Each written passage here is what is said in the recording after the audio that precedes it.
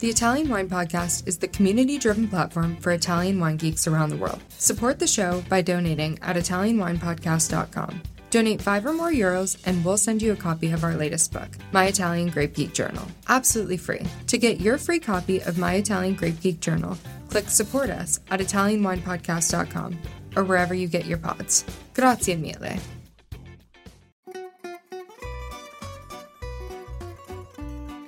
Welcome to Wine, Food and Travel with me, Marc Millon, on Italian Wine Podcast. Listen in as we journey to some of Italy's most beautiful places in the company of those who know them best, the families who grow grapes and make fabulous wines. Through their stories, we will learn not just about their wines, but also about their ways of life, the local and regional foods and specialities that pair naturally with their wines, and the most beautiful places to visit. We have a wonderful journey of discovery ahead of us, and I hope you will join me.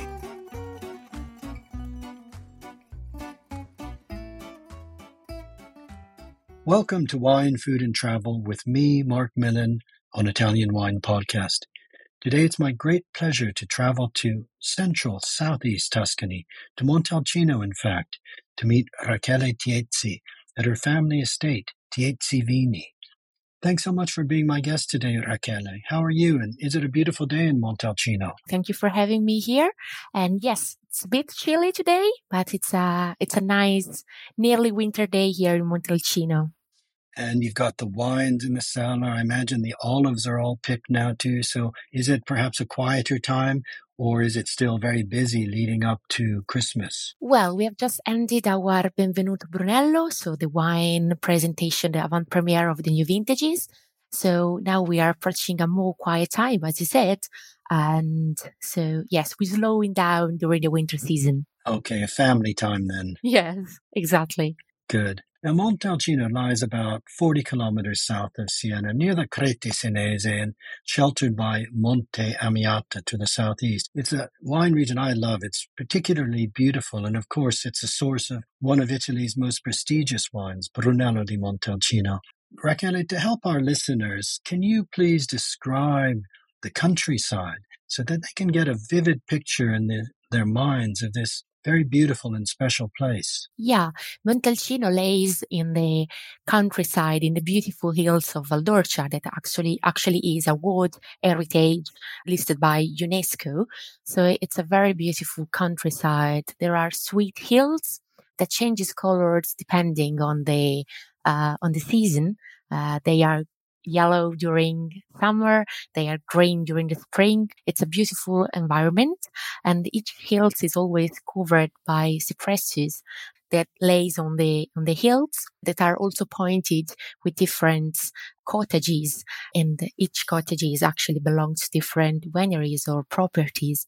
It's an amazing place to see and also to live, actually. Visiting Valdorcia and Montalcino area is a beautiful experience, I think, for everybody. That's a really vivid and perfect description. And it's also an area that isn't just single-minded monoculture of vines or vines and olives. There's still a lot of woodland, isn't there? Yes, actually, Montalcino area is much more woody than vines actually cultivated. And it's actually very nice to see because there is a good switch between vine plants, woods, and also there is some kind of, wet cultivation as well. So it's a beautiful and also very dynamic environment to see. Okay. Now, Tiezzi is a family business that was started in the 1980s. Can you tell us the story of your family business and of the various estates that you now have? Yeah. As I said, I am the third generation of my family involved in wine business because our wineries, Tiezzi, has been started in the 80s, as you said. My grandfather, Enzo Tiezzi, my grandpa, is a enologist and an agronomist. And during his life, he had worked for 4 different wineries in Montalcino, and also in the Chianti area. And when he got retired, he decided to start making wine on his own. And step by step, we built the winery we have today, that we have now in total 7 hectares that are located in 2 different spots, actually, because we have 2 different areas from which we produce 2 different Brunellos. And at the beginning, in the 80s, we bought the first unit that is called Poggio Cerrino. And in 1999, we have both the so-called Vigna Soccorso, that is just actually very close to the center of Montalcino, of the village of Montalcino. And there, in 1999, we also started to build the new cellar. And nowadays, in Vigna Soccorso, we have the cellars, 2 different houses that we rent for tourists, and also the offices. Okay. Rachele, I think what's really interesting is that your family came in the early 1980s. And of course, Brunello di Montalcino is now one of the most prestigious and famous wines in the world. But in the early 80s, that story had not yet really fully developed. So your family were actually early pioneers in helping to put the wines of Montalcino on the world wine map. Yeah, my grandpa has been the president of Consortium of Brunello of Montalcino for 5 years. And during his time as a president, he had worked a lot in order to develop the production and also the name of Brunello of Montalcino. I like to remember that Brunello is a history made by a community of people that had the strength to believe in Brunello and in winemaking, coming from a small village in the countryside of Tuscany. My grandpa has been working, as you said, Marc, as a president and also in many different wineries. So during his time, he tried to develop as much as possible the Brunello wine. Actually, he managed, thanks to all the people that worked with him, to create the DOCG and the DOC for Brunello and for Rosso of Montalcino. That, as you know, is a guarantee for the people who actually want to enjoy these wines. Okay. And that's a very important for our listeners to understand that this famous great wine is the result, as you say, of the efforts of a community that believed in the wine. Now, today, Podere Soccorso is the center of the Tiezzi operations, but it's an historic Podere that goes back to the origins of modern Brunello di Montalcino. And I'm talking about going back to the 1800s. Is that correct? And can you tell us about this?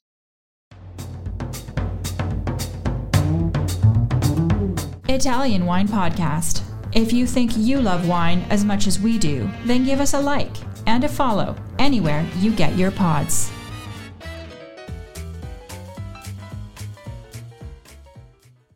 Yes. As I said to you before, we both Podere Soccorso just in 1999, but the history of this historical place, as you said, belongs to the 19th century, actually, because here, and it is also recognized by the consortium itself, was firstly produced the first label ever with the name Brunello on it.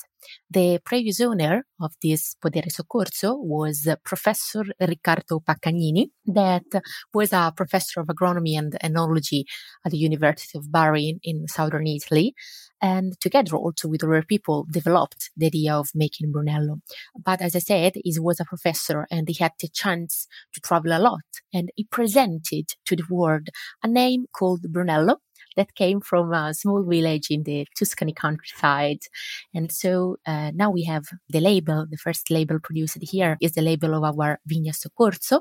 And also all the awards he received were actually donated to the Consortium of Brunello. And everybody that come to Montalcino can see this award that Mr. Paccagnini received during the presentation of his wine. That's a fascinating story, going back to the 1800s. Rachele, can you tell us your own story? When did you become involved in the world of wine? And did you always know you wanted to join your family wine estate? Well, yes, somehow my history in the wine business is, as you said, we are a family business. So somehow we are always involved in winemaking. I cannot remember any meal of my life without wine. And everything in my family is linked to winemaking.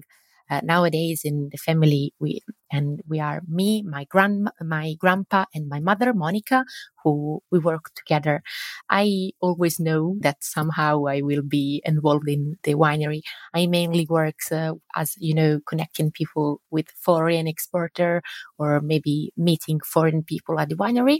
That is my main focus. But the very big strengths of the wineries are my grandpa and my mom, Monica, who are actually the most important people for the wine. Now, tell us a little bit about the philosophy at Tiezzi and how this is reflected in the wines that you produce. Well, generally speaking, we are described as a very traditional winery, and it's true. We are very linked to tradition and to the idea that we want to express as much as possible the importance and the characteristic of our terroir and our territories. That's because we produce two different Brunellos coming from two different areas. About tradition, we don't think that tradition means to be close-minded people, but tradition means to be true who we are, and we don't want to change our ideas in winemaking.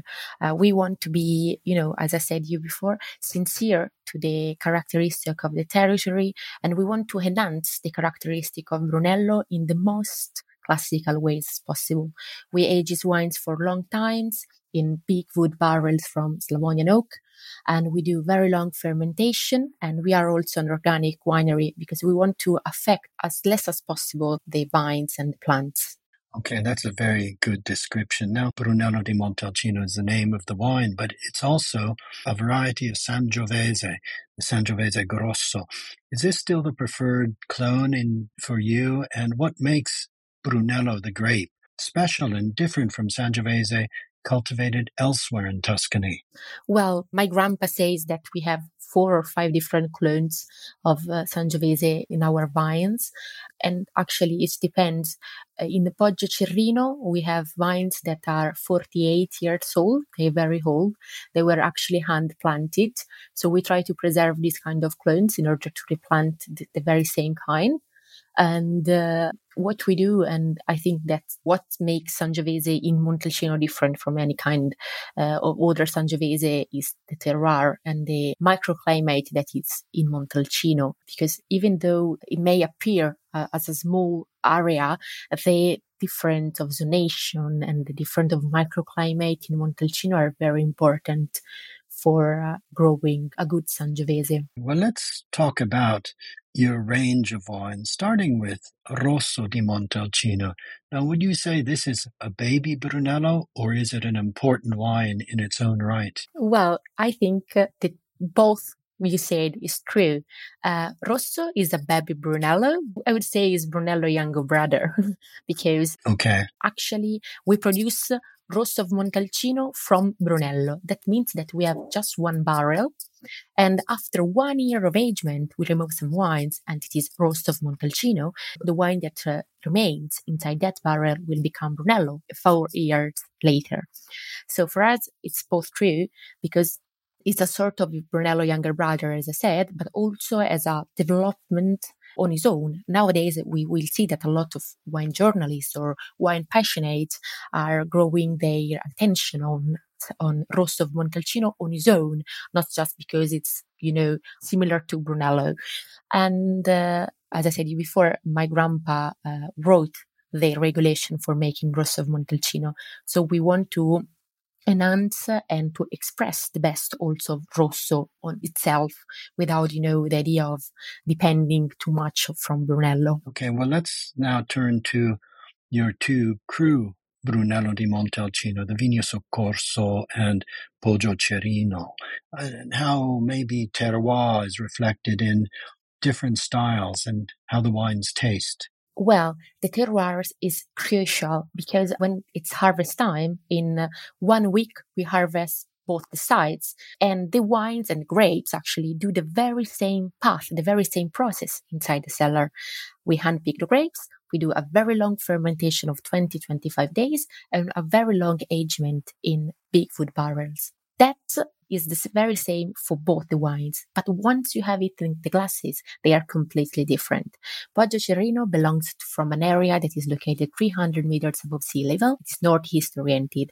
The terroir is very rich. It's very sandy, very rich in fossils. We found a lot of shells fossils while having just a stroll in the vineyard. And the plants are 48 years old. It's the most traditional of our Brunellos, actually, while the Brunello coming from Podere Soccorso is different because Podere Soccorso is located 500 meters above sea level, southwest oriented. The plants are 24 years old, and most of all, it's a bush-trained vineyard. So the plants are smaller than normal, and they are much closer to the soil. That's actually very important because even though the vineyard is southwest oriented, it's also refreshed by the wind. And the Brunello Vigna Soccorso is a Brunello that you won't expect, actually, because it has a touch of balsamic, a touch of spiciness that is quite uncommon and make it quite recognizable.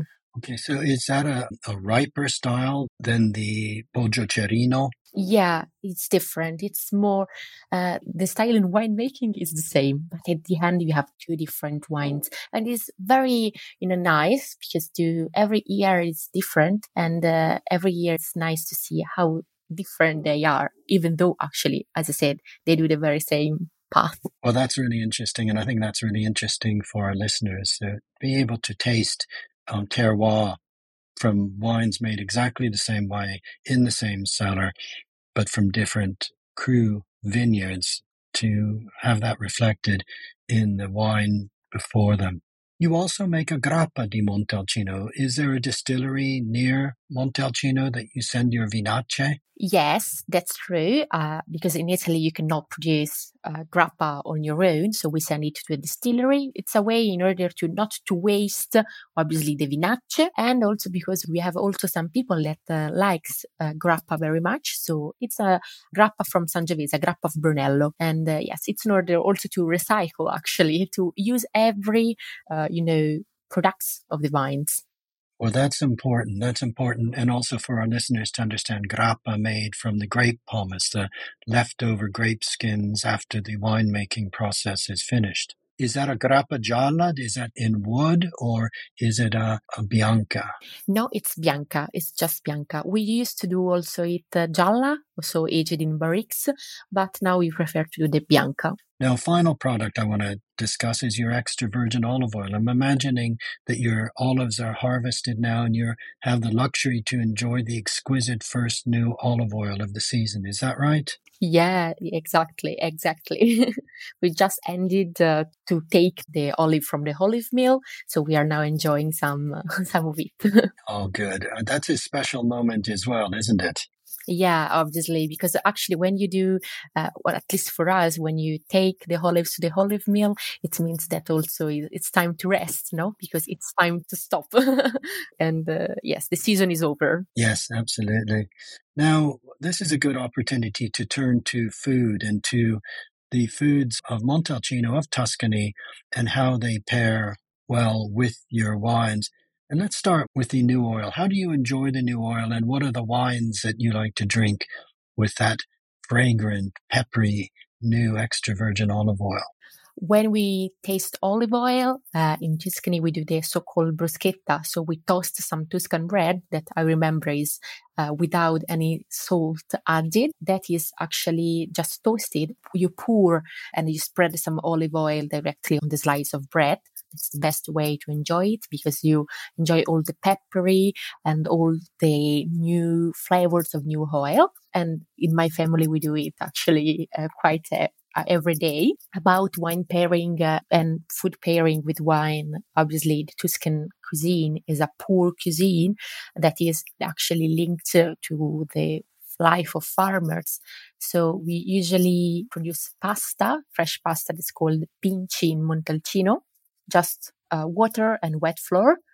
And usually it's paired with some slow-cooked ragu that can be from any kind of meat, usually also wild boar. The area of Montalcino is full of wild boar that are hunted. Now it's the hunt season here. and also with the rosso and with the brunello as well. But also long cooked meat is as well. For example, the wild boar stews or rabbit. So it's like wild meat hunted. Okay, and those are foods that, of course, go well with either Rosso or Brunello. Yes. Both of them are nice and enjoyable. And obviously, long cooked meat, probably better with Brunello. That's the best pairing ever. And what you mentioned, the bruschetta, you've made that sound so simple and so delicious. And I would agree, it is one of the best foods in the world when you have the really excellent Tuscan bread, as you mentioned as well.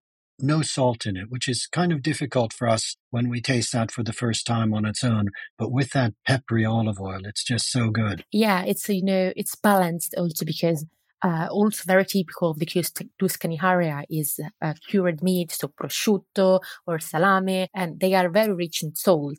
So it would be hard to pair with salted bread as well, no? So there is a reason why the Tuscan bread is without any salt added in it. Yes.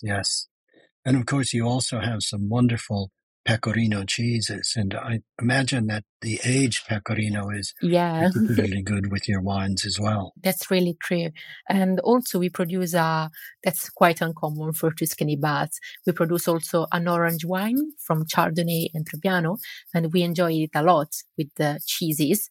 And as well, we produce Moscadello of Montalcino, that is a wine coming from Muscat grape, that is a bit sweeter, a bit sweet wine that pairs greatly with cheeses. Oh, okay. I didn't know you produced those wines. The orange wine sounds fascinating. And also the Moscadello di Montalcino, that's an interesting wine historically because that wine was actually produced long before Brunello di Montalcino, wasn't it?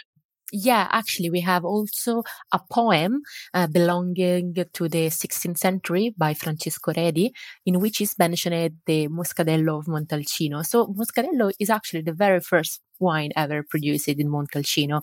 And also for us, it's a new production, actually. It's, I think, the second or third year that we produce Moscadello. Is it a passito? Somehow, actually, but a lot less sweet. It's more dry because we didn't want to have a dessert wine itself. We wanted a wine that could be paired with cheeses as well. Oh, wonderful. Oh, I look forward to trying that. Now, Rachele, tell us a little bit about, say, our listeners would like to visit Montalcino and visit Tiezzi.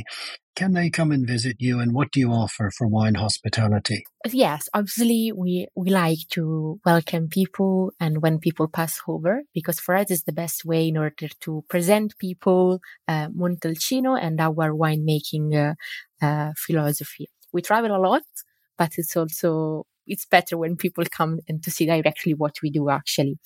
We do wine tastings and wine tour. So we can taste our wines, and we have a tour of the cellar, of the vineyards as well. And also we have 2 houses that we rent for people that want to come and have the experience of living in a Tuscany farmhouse or a Tuscan winery. One is located exactly in the middle of our winery. There is no Wi-Fi, so it's like, a place where you can disconnect from everything and just enjoy the Tuscan countryside.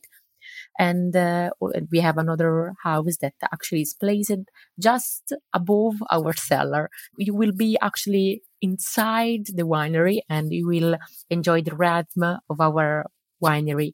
We are a family business, so we are always around and we can stay together and have also a good time.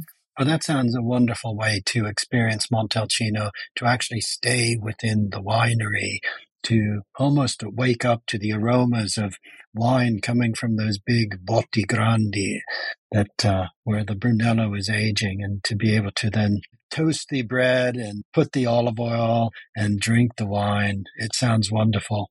Yeah, exactly what we want to. Well, Rachele, thank you so much for being my guest today and sharing with us the story of the Tiezzi family estate and of how it grew from the 1980s. And with what you're doing and offering today, it sounds just a magical place. And I would really love to visit, as I'm sure our listeners will. So I hope that they will find their way to you, and I hope I will too. So thank you very much. Thank you to you for having me, Mark, and I hope to see you soon, and also your listeners to come to Montalcino. Thank you, grazie, e buona giornata. Thank you too. We hope you enjoyed today's episode of Wine, Food and Travel with me, Marc Millon, on Italian Wine Podcast. Please remember to like, share and subscribe right here or wherever you get your pods. Likewise, you can visit us at ItalianWinePodcast.com. Until next time, chin chin.